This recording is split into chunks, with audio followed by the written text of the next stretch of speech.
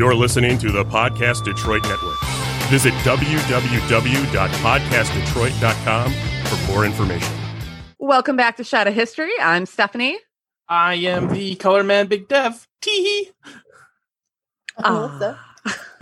And I'm Dave. We're here. Yay.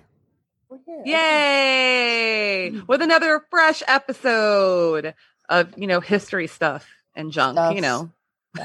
Stuff, junk. And things. Useless information. Hey, it's not useless. I learn something every time we do these shows. I love it. And hopefully our listeners do too.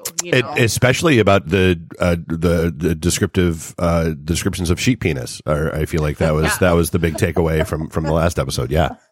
Yes, very important information that we are sharing with people. And the things that can be stuffed into other things. I mean, who knew? Right. I mean, I had an inclination. You can stuff anything into anything, apparently. And again, the internet proves that to be true. That's that. If it's got a hole, it can be stuffed. That's exactly. It's got a hole.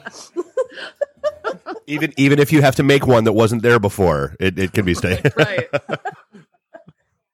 So today, Melissa is going to be the historian. But before we get down to the history, you know how we do. Cheers, everyone. Cheers. Wee. All right, girlfriend, take it away. We are doing Orchid delirium. So it was the 19th century Victorian era England obsession with orchids. So people get obsessed with weird stuff, but orchids, I mean, they're pretty and they smell good. They do. Worst things to be obsessed with. And they can't they were considered rare and elusive because they didn't really grow very much in England. So anytime anyone would find one, it was like, oh, I want this kind of thing. But right. It actually started off by accident. So in the early 1800s, William John Swainson.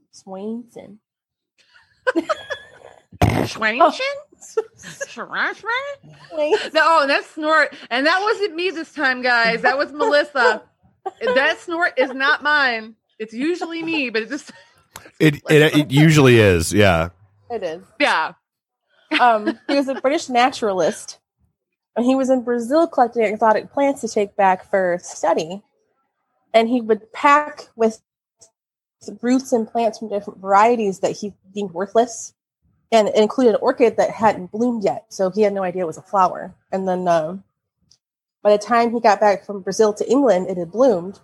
And it was just fascinating to people because of how it looked, and it was different. So first it was like, I just want to look at it. And then it became, I want to own all of them. Because rich people became rich. A real serious hoarding situation. Yeah, like rich people were like, well, I need to own this, and it's going to tell everybody that I'm rich, because that's what Victorians do. Right. Well, again, like with the last episode, people just had to have sheep's penises because they were rich. And, it proves that they had status. Yeah. So these orchids did the same thing. They were status symbols. Yep. The more orchids you had, the more one-of-a-kind ones you had. You were, I don't know. Fancy. Yeah, you were fancier, I guess. So people obviously became obsessed with them. They would make greenhouses to grow them in, which was challenging because they didn't really grow in England. So you had to have the perfect. I was just going to say, England is not the best environment to be trying to grow orchids. Yeah. So right. They're not really known for their vast fields of orchids. Yeah, their tropical climate. No. And there were more than 25,000 species of orchids, but obviously not many grew in England. So, but people would spend, thousands to actually hire somebody, which they were called orchid hunters. And they would spend thousands of dollars, take a group of people, go all over the world and look for orchids. I feel like that's the worst HGTV show coming up this fall. Yeah. Next week on Orchid Hunters. Right? Hey, but it sounds It sounds like a pretty good gig, though. Like, you get to travel, and all you have to do is like find some flowers. Like, okay, Well, sign me up. well, because obviously, like rich people aren't going to put their lives at risk and go traveling, Right. They were even free agent orchid hunters, so they weren't hired; they were freelance, and they would travel, find exotic orchids, bring them back, and then bid and auction them off to the highest bidder. So they would make money that way. But of course, with the good stuff comes the seedier stuff. Seedier. Of course. Of Or course. more seedy. Yeah. So there were fake orchid hunters. They would take the money of whatever rich people were trying to wanting orchids. They would go to Paris and spend it all, live it up with all this money. And then once they would get low on money, they would just buy a regular orchid in Paris and bring it back. Oh, no. 'Tis a very rare orchid, I swear. That's ingenious, though. You have to go to, somewhere really nice, spend all the money, and then you pay $5 for this regular ass orchid. And you're like, look what I brought you. I just had a free vacation. I love that. I mean, it's shady, but I get it. The origin of the middleman market. There you go. Yeah. But I mean, some orchid hunters, obviously, when you're competing with other teams because, you're hired from different people, they would go to great lengths to protect their best spots that they would go to and keep them secret. They would give other groups false information, so they would go to the wrong spot. They would have rival teams that would battle over flowers and territories. This sounds like some weird Victorian version of Pokemon. Yeah, I was gonna I'm just picturing the worst version of West Side Story ever. Rival orchid hunter gangs snapping at each other. Yeah. They would ruin the other team's flowers. They would steal them, hold people at gunpoint for information. Man, crazy. And then of course, not just that, but the locations they would go to weren't always safe. I mean, you're in the jungle sometimes. So people would get mauled by tigers, attacked by native tribes. People got burned alive by native tribes in the area who were caught. Disease, obviously, just randomly disappearing into the jungle because you get lost. Getting injured. So what you're saying is it's lucrative but extremely dangerous depending on where you're looking. Right. Yeah. I mean, you could get that one rare orchid that you could sell for a lot of stinking money, but you're putting your life at risk. Yeah. It's not worth it. If I might get eaten by a tiger, no thanks.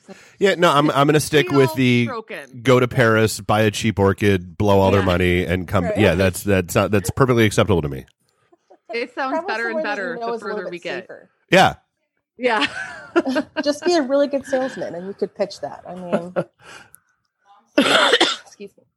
So, of course, there was somebody that wrote a book about techniques for taking care of orchids because people didn't know what the heck they were doing. So they would want orchids, but they would just, die. It's imagine spending thousands of dollars on these flowers.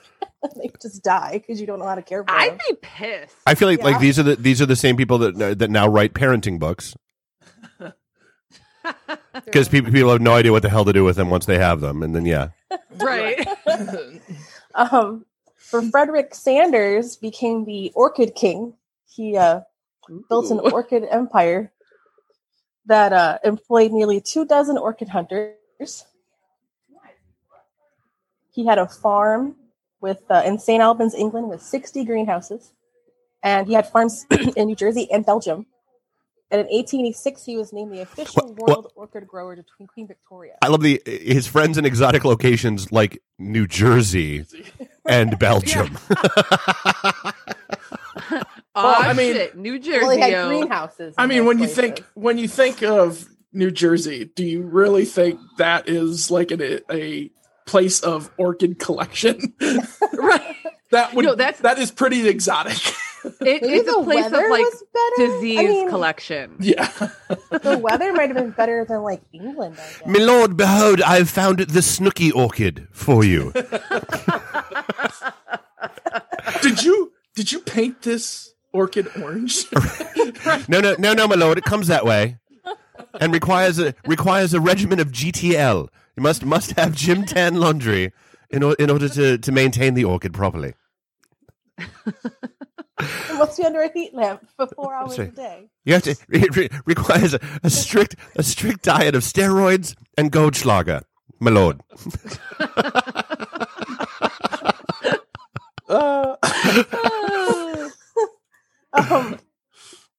But hunting and collecting in the wild became illegal. It was banned in 1973 by the Convention on International Trade in Endangered Species of Wild Fauna and Flora. That is a full. Wait, did you say 1973? Yeah. So up until 1973, this was still a thing. I guess so. I don't know if like it doesn't say like orchid hunting was a big thing, so I'm thinking like maybe it died down. But I mean, I'm figuring that most things that were like ridiculous, like orchid hunting, died down during the Great Depression. Right. Well, and now I'm picturing a bunch of like lawmakers sitting around going, all right, you know what? Let's look back at some of the really dumb shit that's happened. Yeah. And just pass a law to make sure it never happens again. Like, let's. Well, part of the problem was that the hunting and smuggling, which is apparently still a thing, so they still do it, of rare orchid species, has been a large contributing factor to extinction of some orchid species because of these people wanting orchids so bad. But sure. You see, we hear about the elephants and we hear about the tigers, but do we hear about the orchids? No. All orchids matter. Orchid lives matter. There you go. That's what that's. I just find it fascinating that, like, I mean, I get like when something is rare, it raises its value, like in the mind of people. But it's just a flower. Like, but then again, like if you look at like people who work in like horticulture and gardening and like that's their life, like this kind of stuff is really, really fascinating. But to me, I'm just like, it's just a dang flower, guys. Yeah. Like, well, like, you know, obviously like now you can get orchids anywhere in the grocery store. Yeah. I mean, they're not like rare types per se, but you can get them in grocery stores. But I think you were right. I think this was Pokemon Go for horticulturists. It really was. Got to catch them all. Got to catch them all, baby. Got to catch them all. 25,000 species, man. I got to have all of them. Oh, Jesus. I wonder if the Orchid King did. Right. Can I see your Pokedex, Orchid King? Your Orchidex. I mean, he was Orchidex, the official royal orchid grower to Queen Victoria. So, ooh, fancy. Yeah, he knew his orchids. Well, that's interesting. Like I liked how we all kind of find like stuff like I've never heard of that. Yeah. It's such a weird, like niche, bizarre thing in history. I mean, I think a lot of people when they talk about history, they go for like the big wars and they go for like these things that we kind of all know a little bit about. But what I like about our show is we found some really weird stuff that I have never heard of before.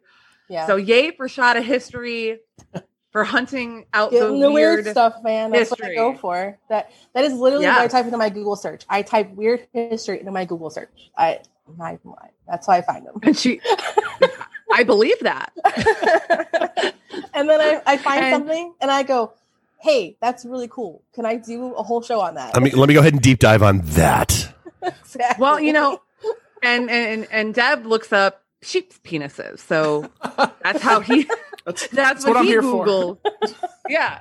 We all have our own thing. That's again, let's just all hope that none of us wind up in the situation where our search histories are being subpoenaed. Like let's Ooh, yeah. Nobody I don't know wants about to you, but I do hope for that. I would actually like to have my search history read into an official record. That'd be great. I don't think Rob would. it shows here that on this day you searched for sheep's penis and local markets. Do you care to explain? No. Would you please elaborate on that for the court?